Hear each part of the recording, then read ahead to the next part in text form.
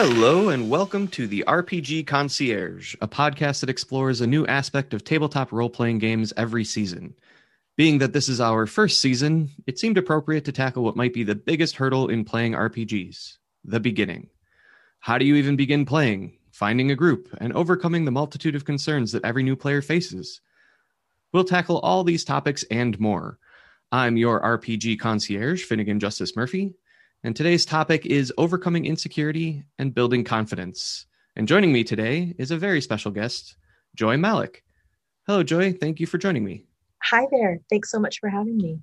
Of course. So you are a very brand new player. Very. So I'm excited to have you on because I want to hear about your experience. But just as a little bit of background, we've been playing a sort of one-shot weekly group where we get together and try a smattering of games for a handful of sessions. And you came in, and the thing that I think is so interesting is most people start by playing Dungeons and Dragons. It's like the game that everything else is built upon. But you don't have that experience. No, I've never played Dungeons and Dragons. Yeah. So I just think that's fascinating. So we'll talk about that in a little bit. But first, before we dive into all of our RPG talk, let's get to know a little bit about you. Before you started playing role-playing games, what was your impression of them? Did you know about them? Was it a thing you were aware of? Barely. My one and only exposure to role-playing games prior to joining our group was I grew up in a town where there was what was sort of notoriously known as the vampire game. And this was a game, now I understand it to have been a World of Darkness game. But at the time, all I knew was that like everyone in the town who was goth by day turned super goth at night. And, and of course. Congregated in this plaza in the downtown area and just did something mysterious. And I didn't know what it was. So are you familiar with the term LARP versus RPGs? I am. And okay. Yeah. Oh, okay. So yes, I guess I should have differentiated that is not actually experience with RPGs. That's okay. They're so closely related. Just for our listeners, a LARP is live action role playing, whereas an RPG is just a role playing game. And so RPGs are generally done around a tabletop with pen and paper and dice that you roll. And LARPs typically involve people getting into character by getting into costume and then moving around and physically play acting with each other in a live role play, sort of like Civil War reenactors would be LARPers, as a touchstone that some people might be more familiar with. So yeah, sorry to interrupt. That's okay. No, thank you for the clarification. So I guess I had really no exposure to role-playing games prior to joining our group. I had heard of Dungeons and Dragons, but the thing that I think is really important to impress upon anyone who is listening is that I had no idea how these things worked. Okay. I mean, it was just a mystery to me. I didn't understand the game mechanic or, the rules. I didn't even know enough to know that in general, my understanding is that most role-playing games involve some sort of turn-taking. The dice decide a lot of things, like the most basic elements I was missing. Okay.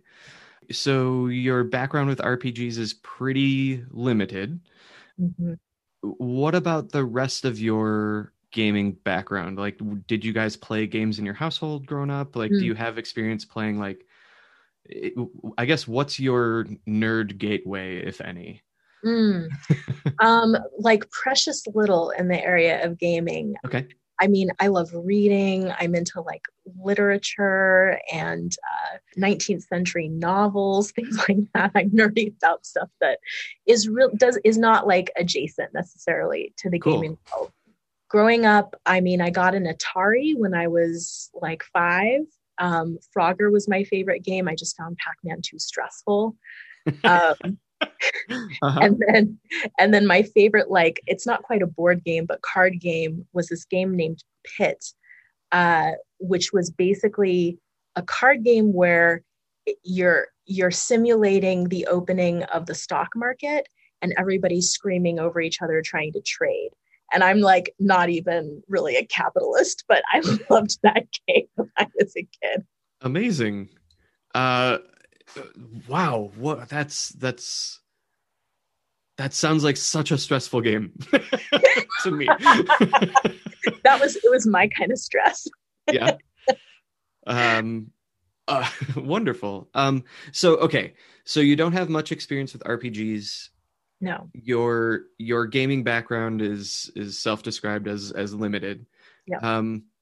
So what inspired you to try role-playing game? Like what got you into our One Shots Sunday group? Yeah. So it was two things. It was Brandon and the pandemic.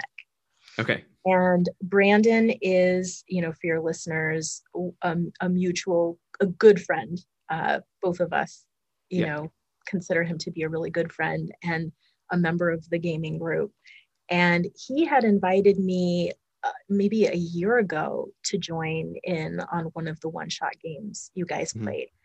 And I'll get into, what kept me back a little bit later, or what held me back, but I just had no interest. And then he tried again over the summer, and the big difference was that we were then, as we are now, in a pandemic, and I had a lot more time on my hands, and most of my usual hobbies were not very accessible to me. And so instead of just saying no, I started asking him a bunch of questions. And Brandon is someone who I think of as inspiring, and, he has a lot of passion for the things he's interested in.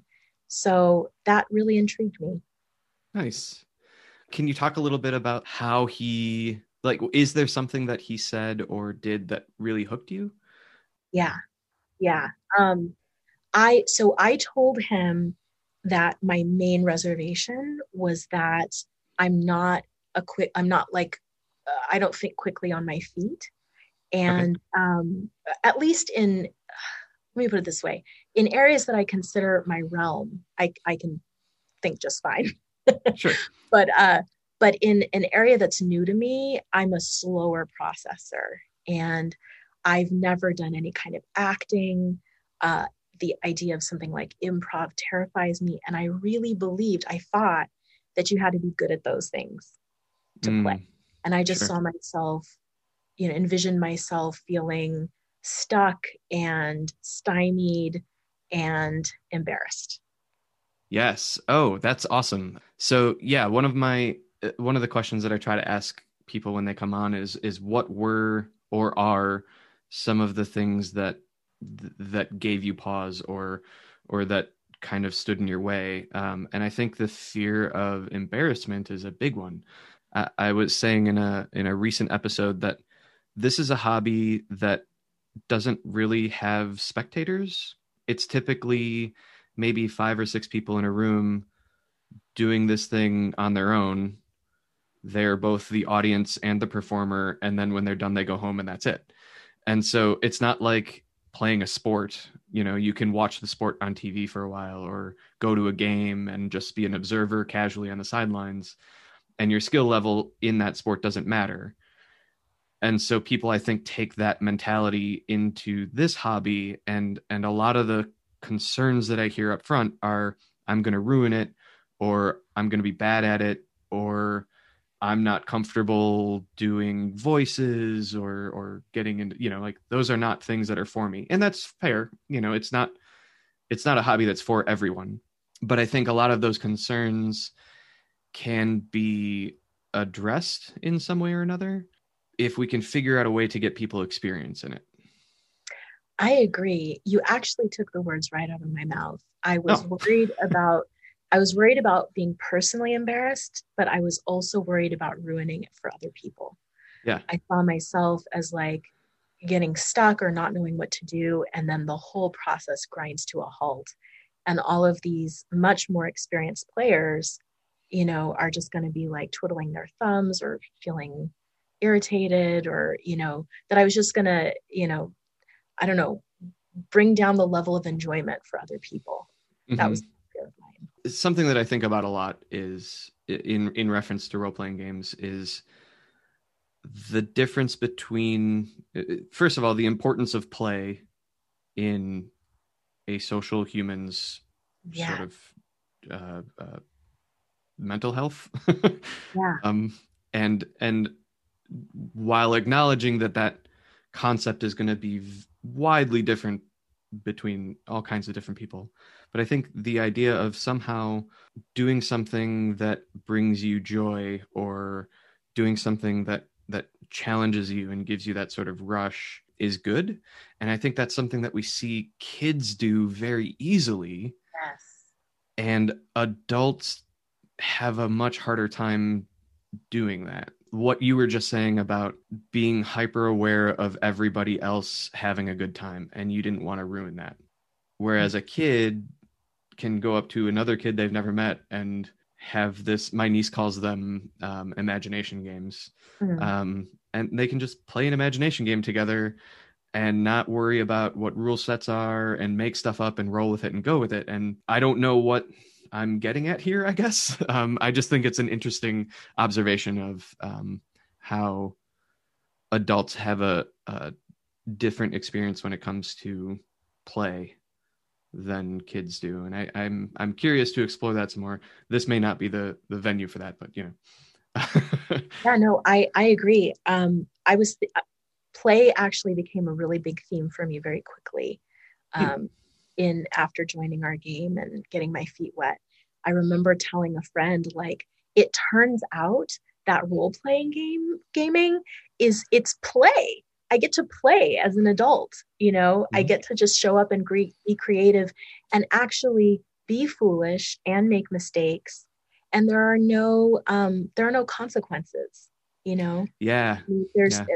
just like you were saying, your niece, little kids, if you make a wrong turn somewhere in play, and I guess who's to even say what a wrong turn is, but it's fine. You just keep Yeah. going. Yeah. That's really freeing. So when you were talking with Brandon and you were bringing up these concerns to him, how did he address those concerns with you? Because that might, his advice might be worth somebody else hearing on this podcast. He said a lot of helpful things, but the one that was absolutely pivotal for me, the one that made me say yes, Uh-huh. was he told me that you don't have to be in character the whole time. Ah, okay. He told me, you can go out of character, you can discuss what you're thinking about doing with the other players, you can explore, you can if you're in a scene with another player, you can talk out of character to sort of plan a little bit or see if they're comfortable with where you want to head. You can stop and say, okay, I'm not sure what to do here, because I'm thinking this, but then I'm also thinking this. And understanding that I wasn't going to be like on stage for 4 hours, you Yeah. know, that I could collaborate, because that's actually really important to me, to be able to know that the direction I'm going in is working for everybody. Yeah. That sealed the deal. It was like, okay, so it's not going to be however many hours of feeling constant pressure to think quickly on my feet. There Hmm. can be these pauses, and everybody else does them too. Yeah. Nice. That's great. I just love that because like I have been playing RPGs for a very long time. I started with D&D with my cousin when I was like 12 or something. Wow. Um, and we played for like a summer, and then here and there I would play with other people. But I fell out of it in high school and kind of stumbled back into it in college.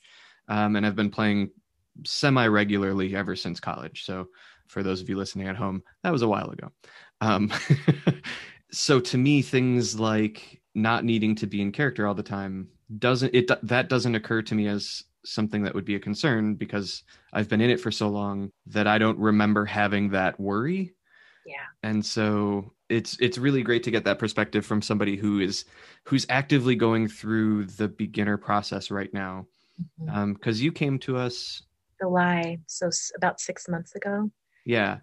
And so you've played a little bit of what are the games that you've played in? So we started with World of Darkness, Uh-huh. and then we did Deadlands. Is that how you say it? Yep. Yes. Yep. I still don't even know how to say something. Yep. We did just one session of that, and then we did one session of Goblin. Not Goblin. Goblin Quest. Or it was Goblin. Yeah. So Yep. Goblin Quest. And then we launched into Star Wars, where we spent quite a bit of time. And now we are playing, of course, this is the one I blanked on. The one we played last Sunday. Yeah, we're playing In Nomine now, Angels and Demons. It's a Steve Jackson game. Right. Yeah, so in your experience as a new player, you've jumped around, like we've kind of thrown you in the deep end here as far as games go, because none of those systems are anything at all like each other. Mm-hmm. Don't I know it? Right. So what has that been like for you? The knowing that pretty much every time we jump to a new game, there's going to be a whole new learning curve. Right. That has been a bit challenging, and I think there's a really specific reason why. From what I've gathered so far, there are some people are really drawn to role-playing games, maybe even primarily because they love the design. They love learning the new game mechanic. They love figuring out the rules and what they can do with them, right? It's a point of creativity to really master the rules and the mechanic and how it functions, how it works. Sure. I am not that person. I think of myself as strong in the realm of the conceptual, but not strong in the realm of the technical.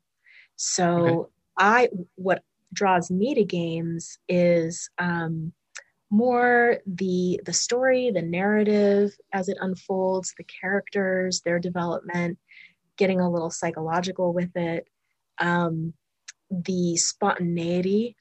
Funny, I should say that, since that was like what I was worried about.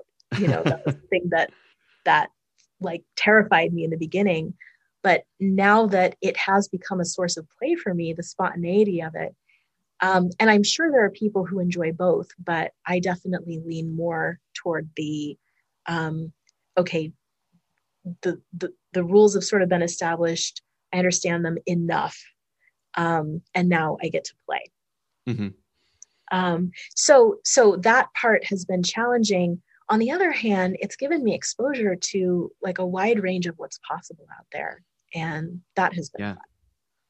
Yeah. You just touched a little bit on your focus on character. Can you talk a little bit about what it's been like for you to come up with these characters and maybe get into character a little bit? Yeah, I'd love to. So my very first character was Diane in World of Darkness. And she was handed to me as a social worker by our wonderful GM of that game, or Grandmaster, or leader, Brandon. I'm just going to jump in here really quick. So what Brandon did was he made pre-generated characters for us for that game, which is that's a strategy that allows you to go really quickly. Players don't have to be as tied to their characters at the beginning as they would if they'd made up their own. And you also don't have to worry so much about figuring out number crunching and math and things like that. The thing that you trade off in pre-generated characters is that your players might be a little bit disconnected from the character at the beginning, or they might want to mix and match some of the traits and things that you found. So it's a perfectly valid way of doing something like a one shot where we're just going to play, a handful of sessions maybe and call it done. So that you can jump right into the action and not worry about, figuring out a whole bunch of stuff about the system with everybody. So sorry, I just wanted to throw that out there in case there's people who don't know about, pre-generated characters and stuff. Absolutely. So I got a character who was a social worker, pre-generated, and I actually picked that pre-generated character because I am a marriage and family therapist and I wanted to stick with what I know. Yeah. And I know that I've gathered that a lot of more experienced players enjoy coming up with characters at times that are nothing like them and getting to explore being different, in game than the way you are in regular life. But I definitely wanted to stick very closely to what I know. I don't, like I said, have an acting background.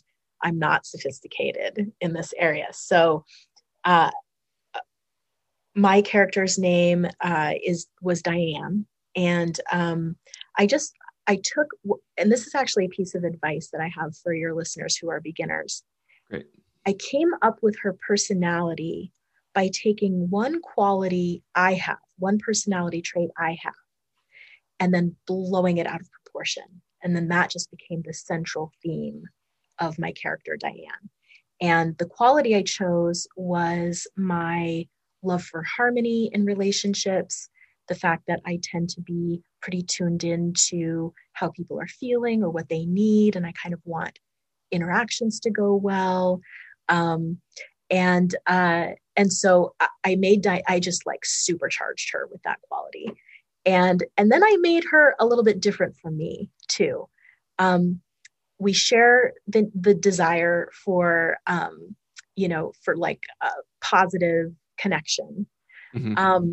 But where she's different from me is she's a pretty concrete thinker, like a really sort of practical person. And I tend to be more of an abstract thinker and, more into ideas than the practicalities of life.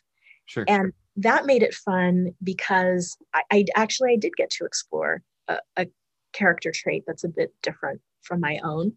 And,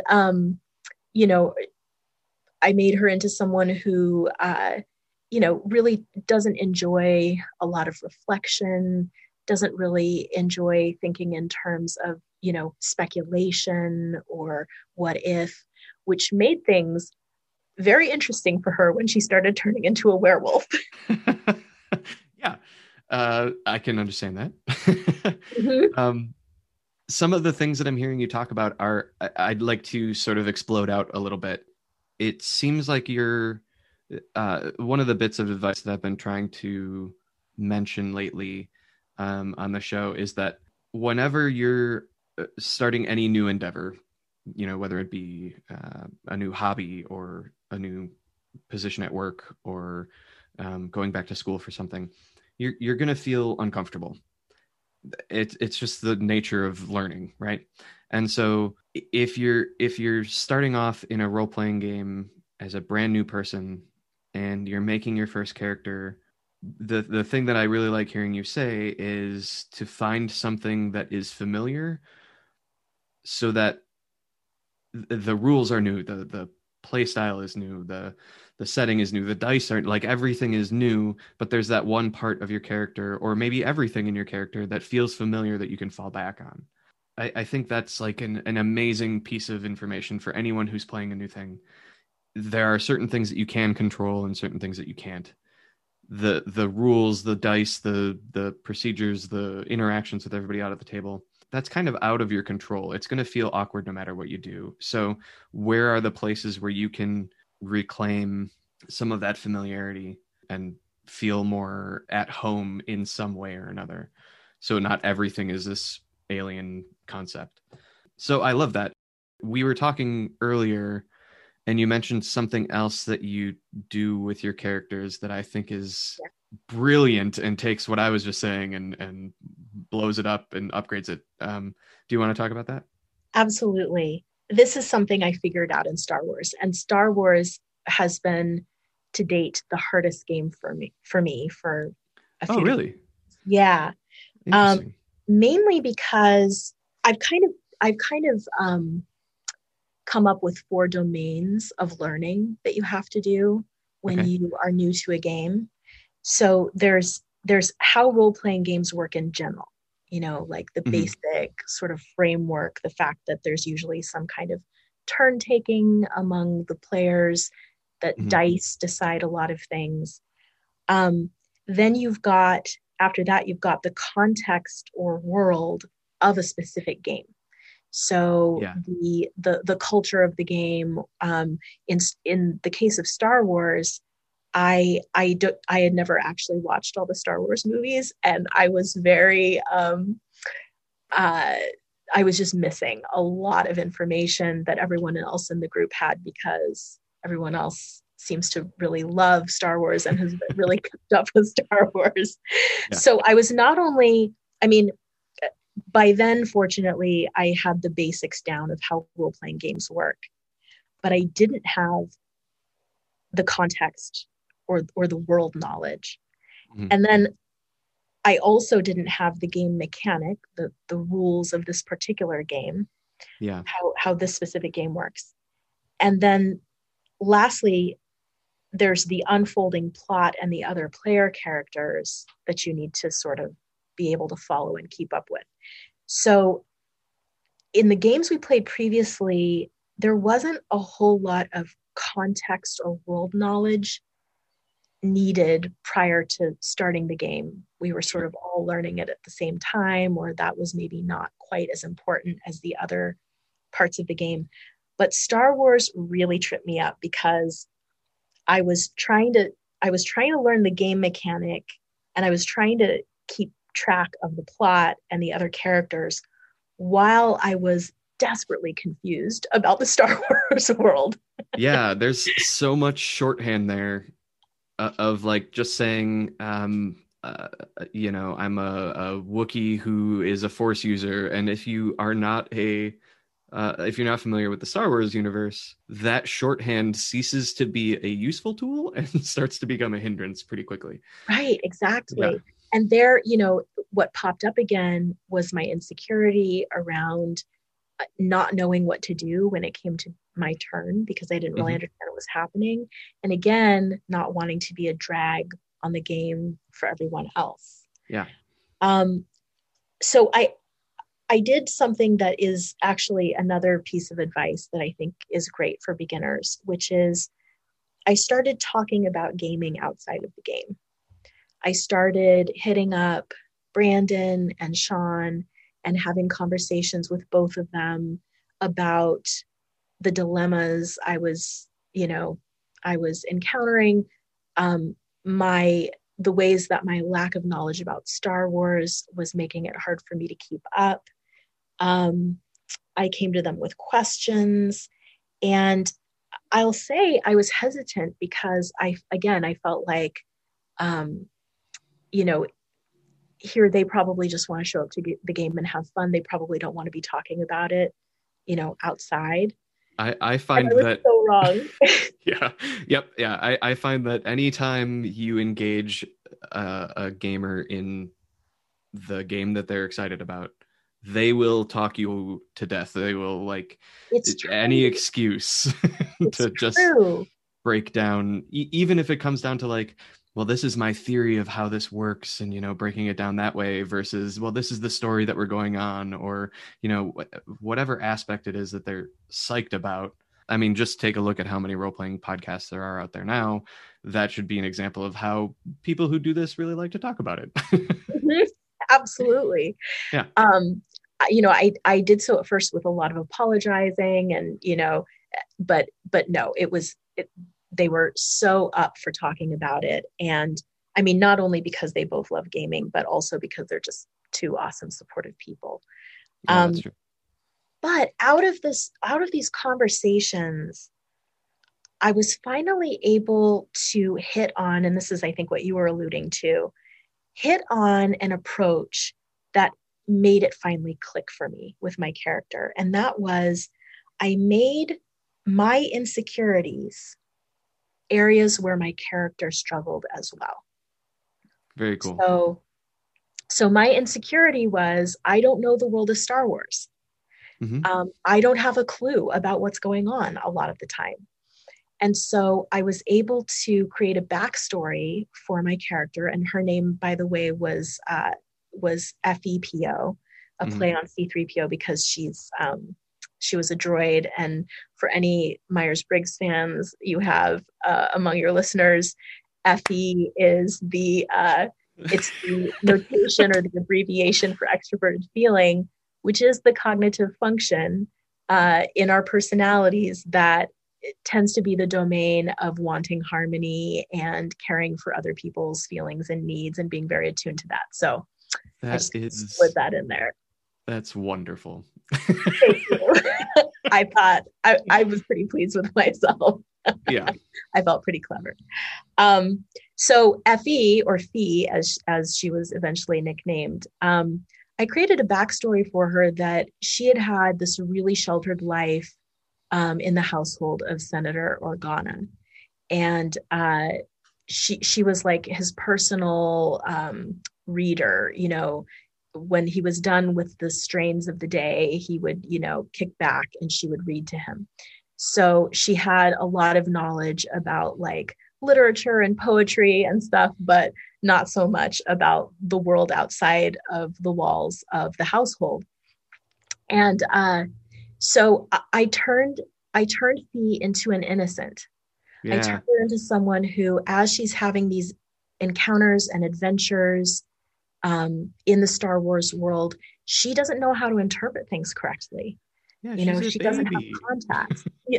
Yeah, exactly. She didn't have context. She was a baby. And so I think my favorite moment with her came when a Sith character was introduced. And you'll probably remember the Sith's name. Oh man, I'd have to pull up my notes. It's been several weeks. When a female Sith arrived on the scene, and here Fee is feeling really lost in this world, you know, making mistakes right and left. She sees this female Sith who seems to have a very like strong sense of internal direction and is really confident. And she's like, I want her to be my mentor. And all the other player characters are suspicious of the Sith. They know what a Sith is. You know, at least some of the characters knew what a Sith was and were not on board. And I was just gung-ho for the Sith, you know, and we wound up having, Sean was playing the Sith, and we wound up having a conversation that was really fun for me, where, you know, the Sith's actually being pretty honest about who she is and, you know, her destructive potential. And I'm just translating that into, oh, you're so assertive, you know, you're so like, you're so confident, you know what you want and you go for it, you know, and she's even correcting me, trying to help me see, you know, she's a pretty dark person, but I'm like, will you be my mentor? I want to be like you. And so I wound up having a lot of fun in a world I didn't understand, because I just took my deficit understanding of Star Wars and gave it to my character. It's brilliant. That is amazing. I love that so much. Okay, we're going to take a quick break here. We'll be back with more from Joy to continue our discussion of tips for new players. Until then, please check out these ads for new podcasts from a few friends of ours. We're rolling. Mark. Hello, I'm Sky. And I'm Ford. Together, we form the writing partnership of L. Skyford. We're excited to bring you Booklandia, a new podcast about books. On Booklandia, we review books. Mostly. Honestly, mostly romance books. We'll occasionally discuss book topics, like our favorite and least favorite romance book tropes. Maybe one day I'll learn what a cinnamon roll is. Maybe. Perhaps we'll also dive into my psyche and why I hate the enemies to lovers trope and why it's such a popular one. Is it because you're a robot? Probably. We will absolutely spoil books for you. We will absolutely curse. And you will leave each episode knowing just how sexy we thought each book was. Did it make us want to get naked? Maybe. I'm definitely naked. Probably, so am I. So please join us on Booklandia, where each book is a whole world to explore. And we're out.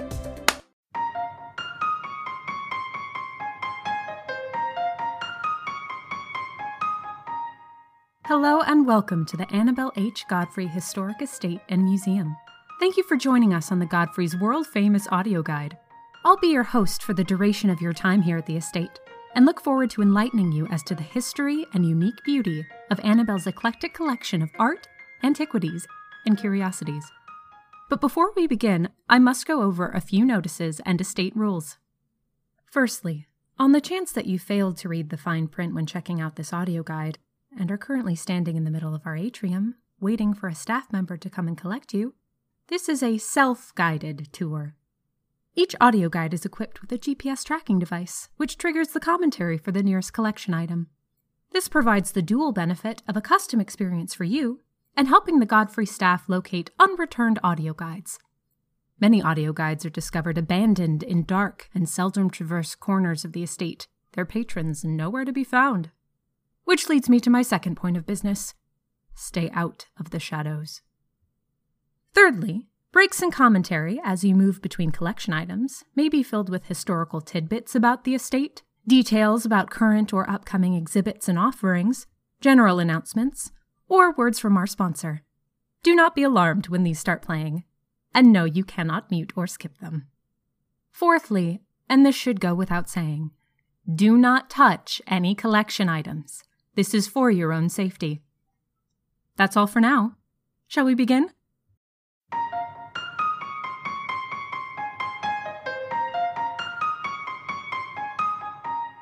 The Godfrey Audio Guide is a fiction podcast that blends horror, sci-fi, and art history, both real and imagined, and which guides the listener through the mysterious Godfrey Estate and Museum. Interested in taking the tour? Find the show on Apple Podcasts, Spotify, Google Podcasts, or wherever you like to listen, and make sure to subscribe so you never miss an episode. See you at the museum.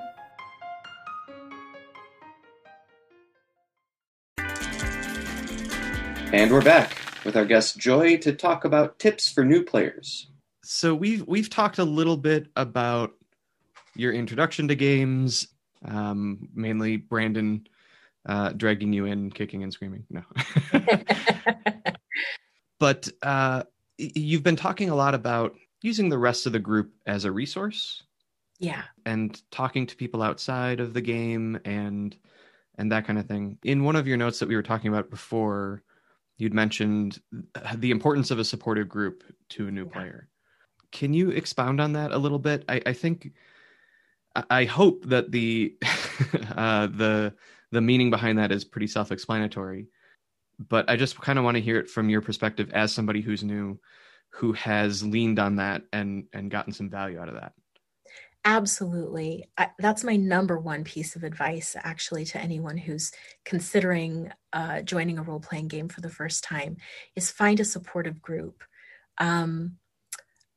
I came in with a mentality that my lack of knowledge, my questions were going to be a burden for the group, but I found just the opposite to be true. I think, and correct me if I'm wrong, but I think that you and the other members of our group actually have a vested interest in helping newer people discover the enjoyment of gaming. And so you all, in your own way, acted as mentors for me. And we're happy to pause, anytime there was something I wasn't understanding and explain it. I mean, you guys still do that, especially when it comes to character creation and the game mechanic. Yeah, I think there's something there that we should explore a little bit too, is that I think there are things that new players run up against and they believe that it's their problem because they're new. And I don't think that that's necessarily true all the time. For example, we were talking before about how it takes a while. It took a while for you to feel like you could really settle into Fee and understand them, right? And it wasn't until that episode when the Sith came in and you made this bold decision for your character that was just the best. And that's really when you started to feel comfortable in the game, right? And that might have been 4 sessions in or something like that, 5 sessions, something like that. Yeah, probably closer to 5. And so as a seasoned player, I can tell you the same thing happens to me. And I think that's an important thing for beginners to understand as well, is that as seasoned players, even in games that have been running for years, we'll stop and talk about the rules and figure things out. We'll ask questions. We still need to be reminded about, okay, so if I'm going to try this, what dice am I rolling? What's happening here? That kind of thing. Or we'll return to a setting that we had been in once before and not remember, like, you're not expected to remember everything. Nobody has it all locked in their head. I've been running a game for 3 years, and I have a spreadsheet. Well, I have a whole Google folder that's full of a bunch of stuff. But I've got a Google spreadsheet that has an entry for every character and location that we've gone to, and like random important plot things, because I need to go back and reference it. And right now there's over 600 entries in it. There's no way I'm going to be able to remember all of that. And I'm the one running the game. So like, everybody needs to have, I think, if I could give something to our audience, I would wish for you to have the knowledge that everybody needs a reference point every once in a while. Everybody needs to stop and ask. And it's not just because you're new. It's because these games are kind of complicated. There's a lot of rules and system in a lot of these games. Some of them are way more pared back. You know, the rules in Goblin Quest are much more simplified than the rules in Star Wars. It's my kind of game. Right, exactly. My kind of game. And so I think, but just to jump back to what you were saying about a group and being in a place where you feel comfortable talking to people about the things you feel insecure about, I agree completely that is so important. I don't know how anyone can get into this hobby without that. Mm. I know a lot of horror stories about people who are excited to play, and then they get into a game and there's like gatekeeping going on, and people are I've definitely heard horror stories where people do behave that way, where they treat the new guy like the FNG and, you know, the fucking new guy, and roll their eyes and stuff like that. But those people are jerks. Yeah. Don't be friends with those people.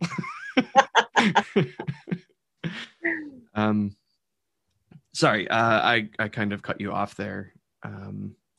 No, that was pretty much it. I just think, you know, find a supportive game. If you have a friend who you trust who games, you know, they're a great resource. You know, ask them if there are any openings in their game, or maybe they'll know someone else who's running a game who they trust. Just if you join the game and find that people are being antagonistic or impatient or whatever, you know, I would just bail, because there are better ones out there. Yeah, I'll say that again. There are certainly other groups out there. There's also things that, like, maybe it just doesn't gel with you because of play style. Maybe it's not anything antagonistic, but maybe you're playing in a group that really prioritizes combat and you want to be more of a social character, or vice versa. Maybe they're playing a really political social talking game and you just want to get in there and swing your battle axe around and roll some dice. Neither of those is bad. It just might not be a good fit right off the bat. So please keep trying. Because it really can be so good. Yeah. Okay, so I think, is there anything else you'd like to touch on as far as how you were able to, or how you are working on overcoming feeling insecure at the table? Yeah, there's one other piece, and that is simply, you know, if you're like me and, you know, I call myself a post-processor, meaning I don't do my best cognitive processing in the moment, unless it's an area where I have a vast body of experience. If it's a new area, then I'm going to be slower at processing in the moment. And then the magic happens after the experience is over, and I get to do a bunch of post-processing, and I actually learn a lot in that stage, integrate a lot, find patterns in that stage. So if you're like me, I recommend doing something I didn't do and learning more about role-playing games in general and the specific game you're going to be playing beforehand. And that could be as easy as going to the person who invited you, or asking the group you're joining whether anyone has some time. Or, I mean, there's just a prolific amount of information out there online. So, I mean, YouTube videos galore, write-ups galore. So I think it's not hard to find that information. And if it helps you to feel, if being prepared helps you to feel more confident, then that's definitely an option.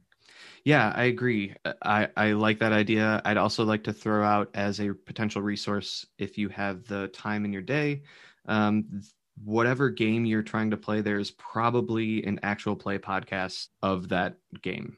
The One Shot Network has hundreds of episodes where they will play a game for 2 or 3 sessions, and you can just go in and listen to it real quick and see how things work. So being able that sort of opens the door to being a spectator in this hobby. And it's kind of a new thing within the last few years of people recording their games and putting them out for an audience. That actually really interests me, because another thing about the way that I learn, and some of your listeners might relate to this, is I almost favor learning by proxy over direct learning. So if I can watch someone else do the thing that I want to learn how to do, that's maybe even a little bit more valuable than looking up a bunch of rules. Certainly more enjoyable for me. Sure. Yeah. Yeah, I get that. And I don't think you're alone there. I think that's a really common learning style. Pedagogy isn't the right word there, but it's the one that's popping in my head. So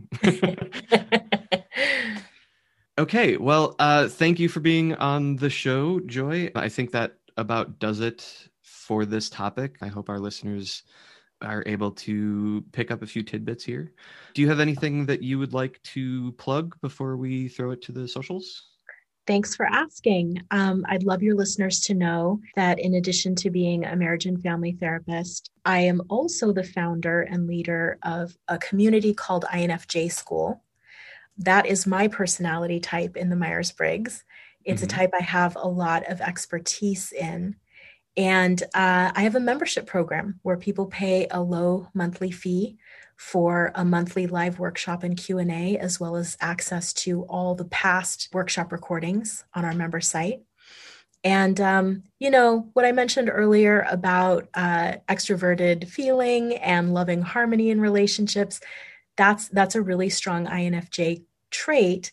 And if you're like me and also have that as a strong trait, INFJ School is a place where we come together, and I do a lot of teaching about how to honor that need and love for harmony, while also learning things like boundaries, how to deal with conflict, because those are really, really important tools for INFJs to have as well.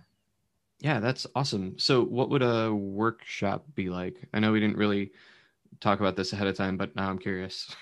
Yeah, absolutely. So the workshops are online over Zoom, so you can tune in from anywhere in the world. Every month, I pick a new topic based on feedback I'm getting from the members about where they're struggling or where they want to gain more insight.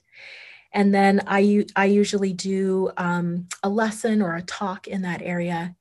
And then we have time for discussion and Q&A, and the community has actually become really close-knit. I've gotten a lot of feedback from people that because the INFJ type is the rarest in the Myers-Briggs, it feels like coming home to be among others of the type. And some previous, past workshop topics we've done have been INFJs and relationships, how to find the connection you crave, INFJs and creativity, INFJs and high sensitivity. We do a lot of talking about self-care, meaningful, not just lists like take a bath, although sure, I'm into baths. But how to actually, really the foundation of INFJ School is how to work with the unique way we're wired. And so in a sense, everything we've talked about today, me learning to navigate gaming in a way that works for me, is really built on me understanding myself and my personality type. Cool. That's awesome. Amazing. So yeah, if you are also an INFJ, or if you are curious if you are, there are Myers-Briggs tests online, I know, that you can find. And how would people find you if they were looking for that? Yeah, you can email me at info@joymalek, that's mlekmary, ALEK.com. You can also just go to my website, joymalek.com. Brilliant. Okay. That's wonderful. And as always, listeners, if you have concerns about getting started with role-playing games, you can hit me up on Twitter at Finnegan1. That is FIONNEGAN and the numeral 1. Sorry about that O. It's that traditional Gaelic spelling, and they throw a bunch of extra letters in there all the time. So thank you, Joy, for being my guest today. This was awesome, very eye-opening, and have a great day. Thank you. It's been a pleasure.